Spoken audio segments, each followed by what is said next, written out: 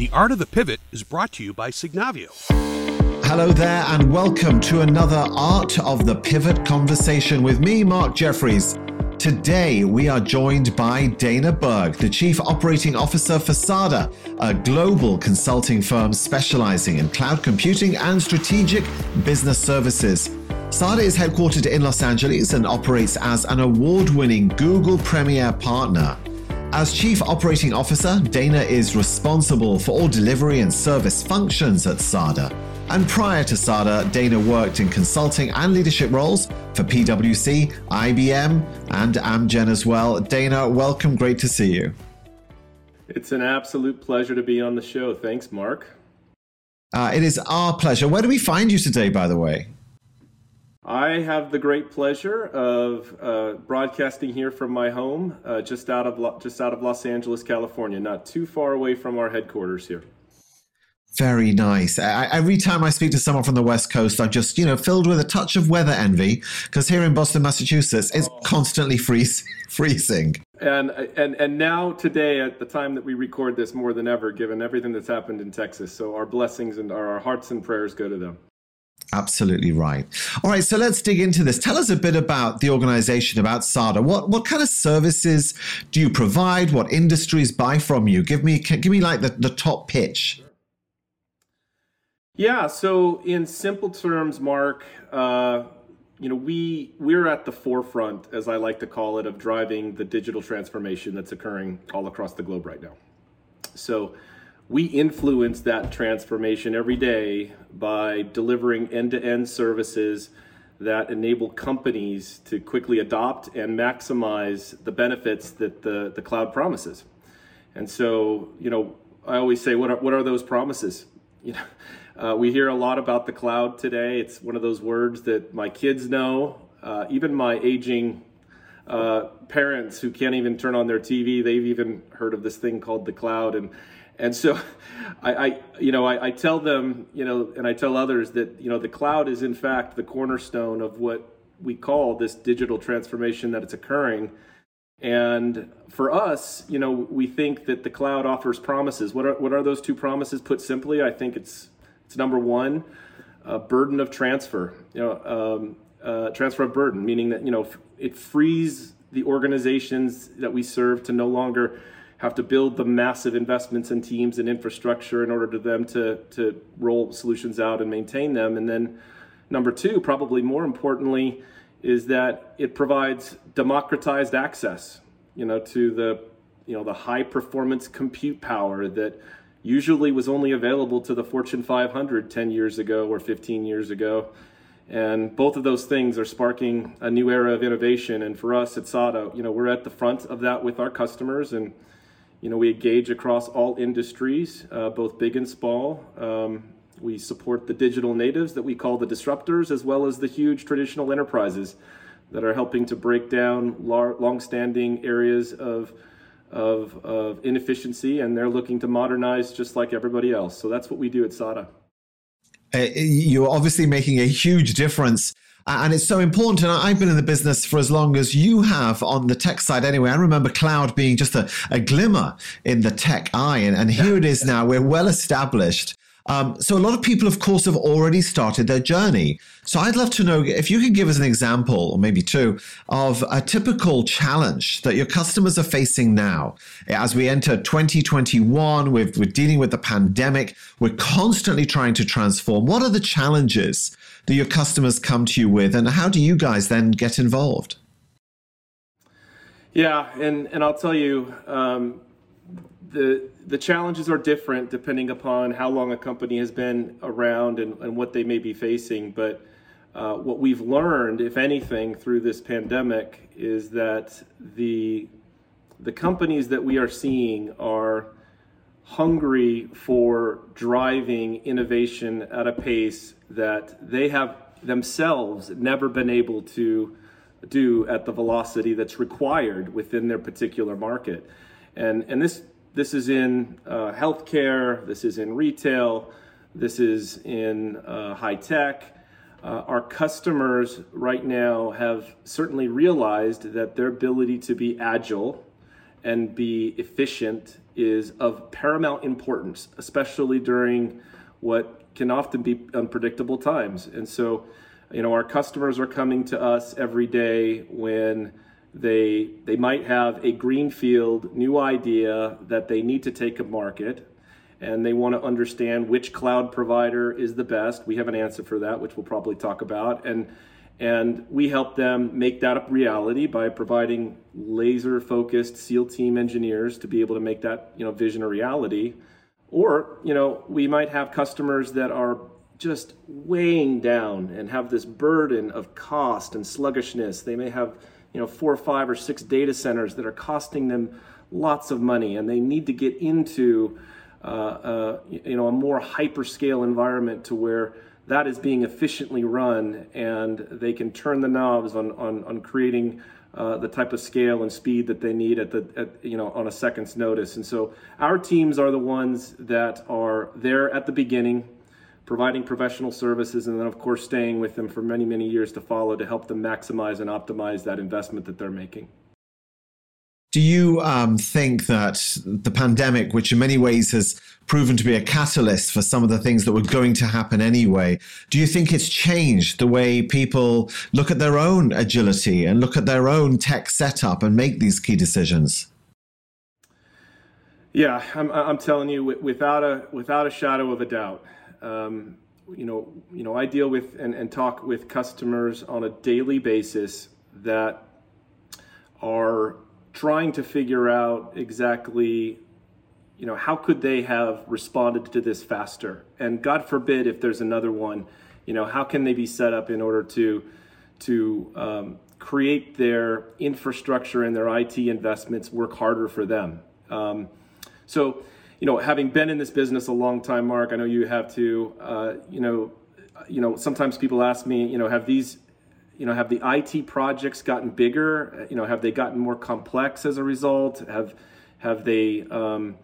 Is there something different that's spawned, in this, pandemic that's forced our customers to change the nature of the IT project? Not really, but what has changed is this, sense of timing and sense of urgency. And so, now more than ever, they see that they need to swivel and pivot, as this podcast is titled, fast. And so, so budgets have increased and work has increased for us. But it's been in the spirit of trying to be faster and quicker. And I think that's what the pandemic has heightened more than anything else. And I want you mentioned it before, but the cloud provider that you work with, you've aligned yourself very tightly with Google. If my information is right, and I could be wrong, so please correct me, you used to also partner with the likes of Microsoft, but now it's all Google. Could you talk about that? Why Google? What does it mean for a company to go ahead and maximize the value of Google Cloud? Yeah. Well, one of the reasons why I was anxious to come on here is because of the name of your show, Art of the Pivot. We here at SADA actually subscribe to many of the beliefs of Simon Sinek, and he has a similar term which is called being able to make a bold existential flex. And that's doing something radically different in your business model with an aim towards improving your ability to meet your just cause. For us, our just cause is very simple. We're here to maximize the performance of the organizations we serve. And so, 2 years ago, we did that existential flex. We did that after having been around for 20 years and had a Microsoft business and a Google business. We looked at ourselves and we said, what do we need to do right now to further our just cause? So it ended up arriving at the decision to sell off that Microsoft business and be 100% aligned to Google. And I ask myself, and I get asked all the time, why did we do that? I think there's a couple of reasons. One, alignment of values. For us at SADA, it's very important for us to be loyal. Loyalty is a big thing that we preach inside our walls and outside our walls to our customers and to our employees. We wanted that loyalty to transcend into our partnership. And I wanted, in truth, we wanted to create a degree of focus, a focus for our people, such that our customers knew exactly who we were and who we were not. It creates a marvelously simple business model when we can do that, especially at a time when many other businesses in our space were doing the other direction. They were casting the net wide, trying to be cloud agnostic. And, that existential flex, was good across all those other reasons, but it also put us in a category of one, which allowed us to, maximize our own impact. Now, let me pause you for Google. Yeah. I was going to pause you for a second. When organizations make a big bet like that, it's called a big bet because there is an element of risk. So do you remember at the time when you guys made the decision, were you concerned that there was some degree of risk? You might lose some customers. It might not go the way you wanted. And when you have to deal with risk like that, when it comes to a big flex, a big bet, how difficult are the conversations? Well, I think with anything that we do of that magnitude, yes, there are risks. Listen, we were departing a business that we were in for 18 years, and when you do that, there's a degree of are we doing the right thing?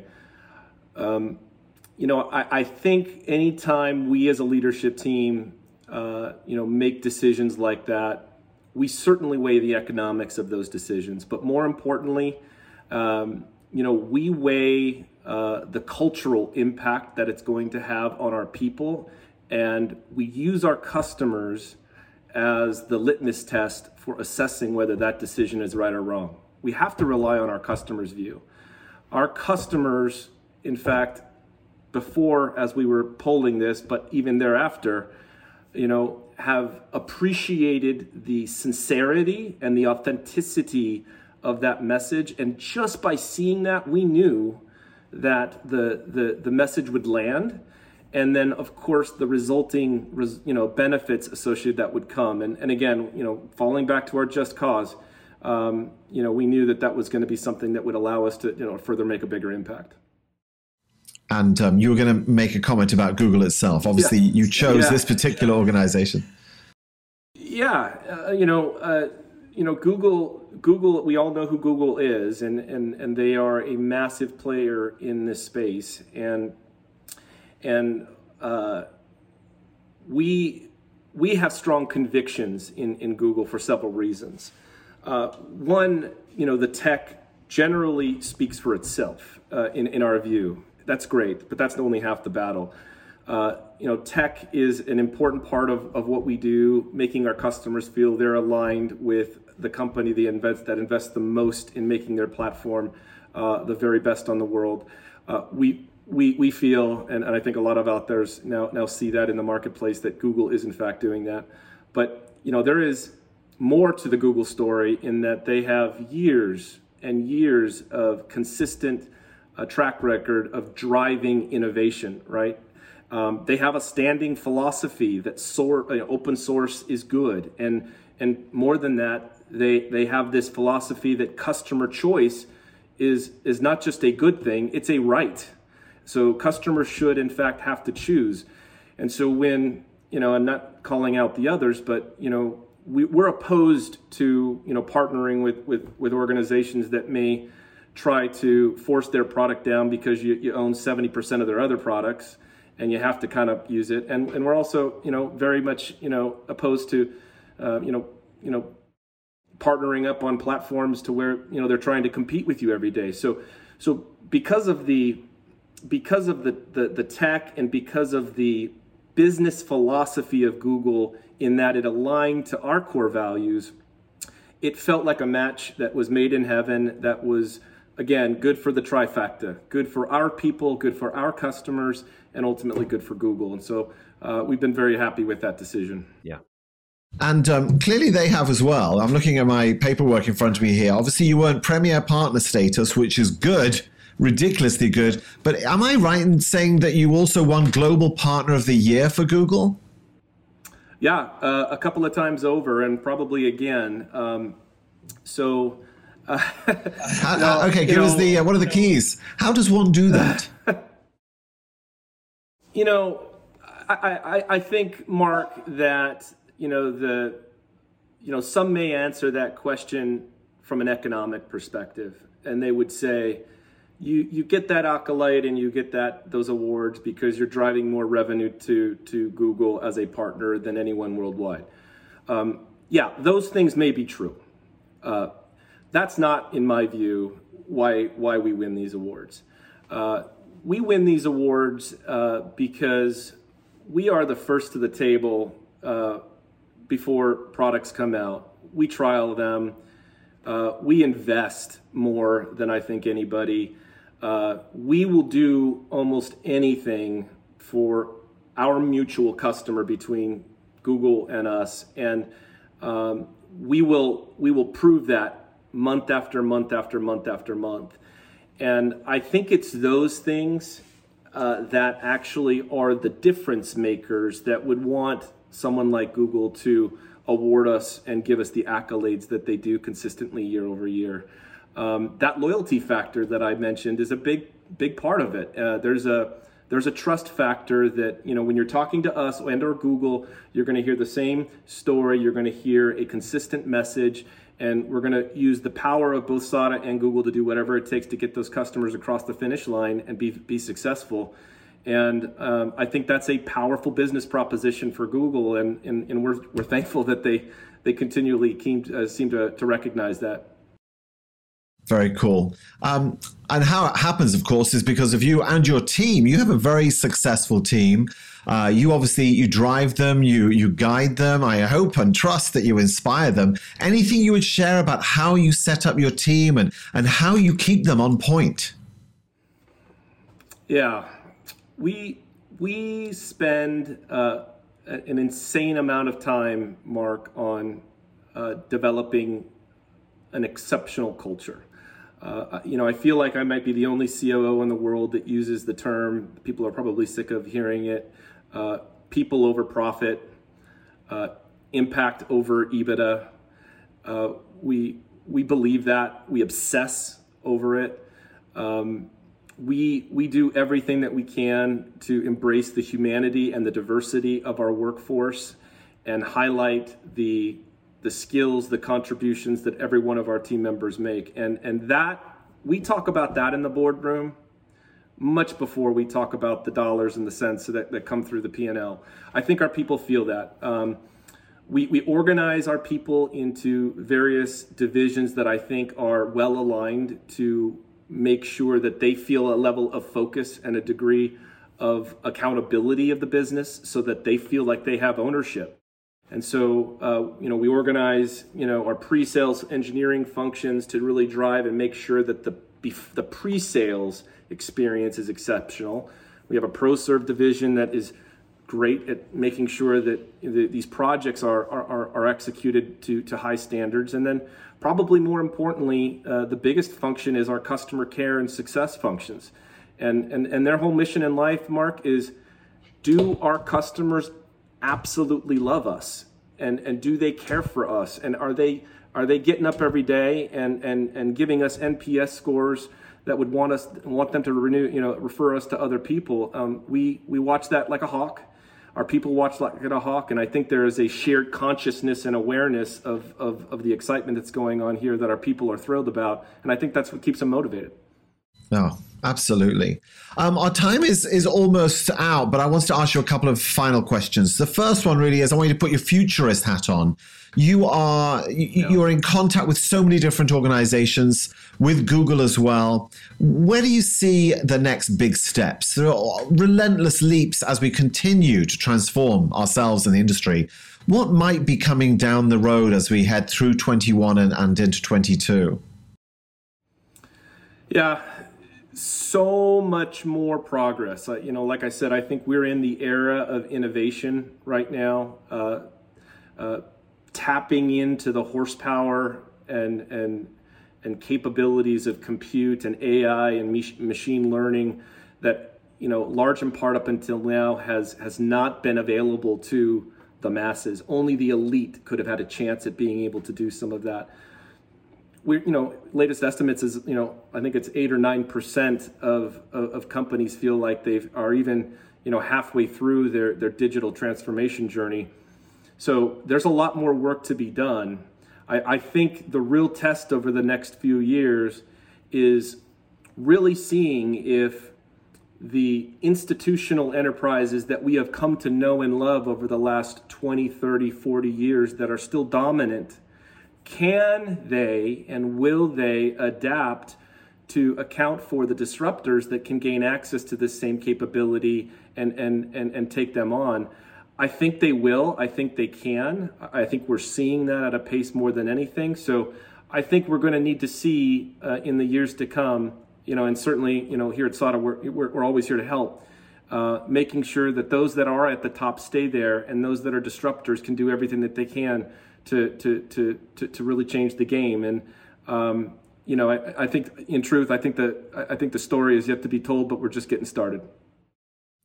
It is a game of survival and success, and I'm delighted that organizations such as yours are there to hold people's hands and to show them the way. Dana Berg, thank you so much for a fascinating conversation. Hey, Mark, thank you. Anytime. I appreciate it. The Art of the Pivot is brought to you by Signavio.